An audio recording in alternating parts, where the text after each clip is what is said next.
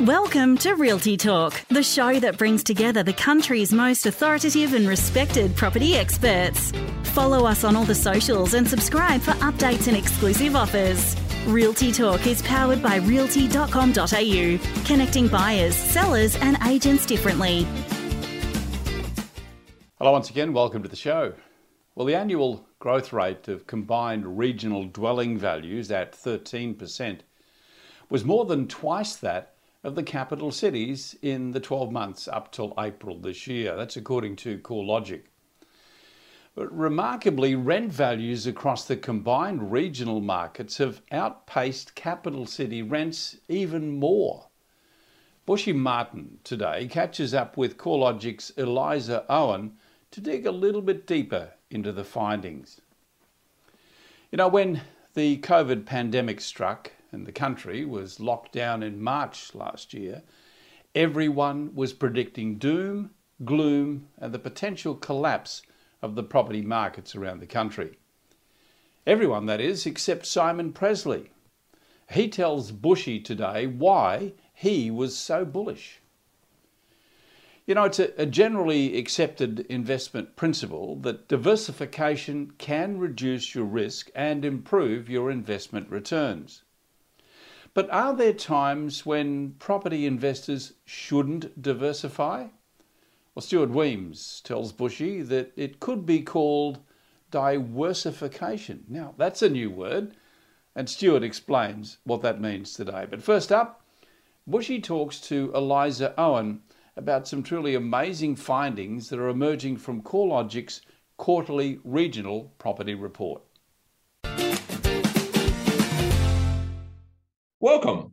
Now, CoreLogic has recently released its quarterly regional report, which reveals that the annual growth rate of regional dwellings at around 13% is more than double that of the capital cities at about 6.8%. And even more remarkably and interestingly, rent values across combined regions have increased almost 3 times more than the capital cities over the year. So to discuss this and the details and implications behind it, I'm joined by Realty Talk regular and leading property analyst, Eliza Owen from CoreLogic. Welcome back to the show, Eliza. Thanks for having me back. Awesome, Eliza. Now, can you start by giving us a bit of a rundown on what's happening with rents across the country?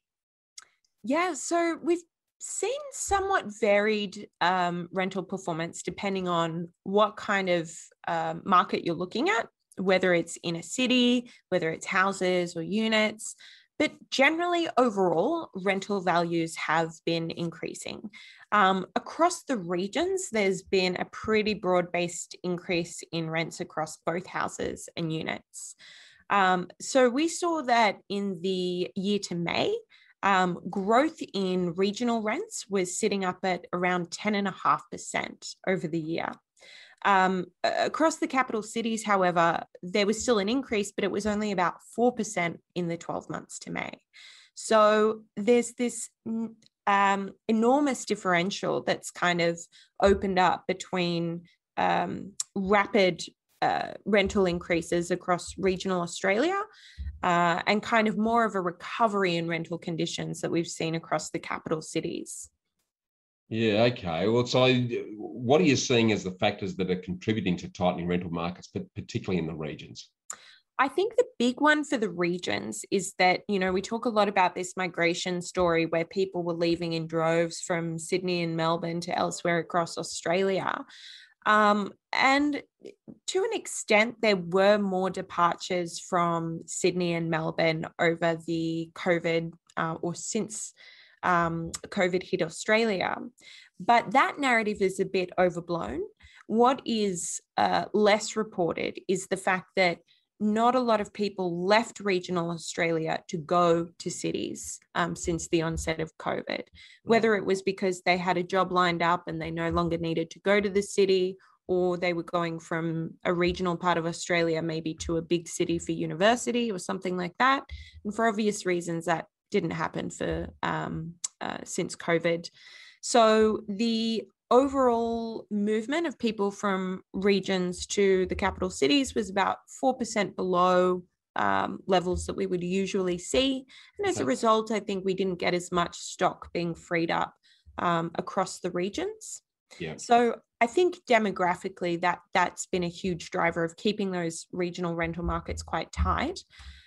We've also seen that the nature of movement from capital cities to regional Australia has been more in that wealthy, mobile worker who can, do a professional kind of job and afford to work remotely. So that's put additional pressure, not just on rental markets, but on the purchase prices of properties, particularly in lifestyle areas, Geelong, the central and north coast of New South Wales, and the Sunshine Coast and the Gold Coast. Yep. So once you get those property prices being pushed up, that means when locals are priced out of their market, they might have to rent instead of buy, and that puts more pressure on the local rental market as well. And the final factor I'd say would be as we've started to see eased restrictions, as COVID is more contained, we get this resurgence in domestic tourism, in interstate travel. And that has reversed the narrative that we heard initially of, this Airbnb stock being flooding the market and loosening up rental markets. I'd say the reverse is probably true now. Where because of the boom in domestic tourism, we're seeing a lot more of that stock be reverted to short-term accommodation, namely Airbnb. And that's supported by some data from AirDNA, where in bigger markets like Richmond Tweed or Gold Coast, we're starting to see those short-term accommodation volumes rise.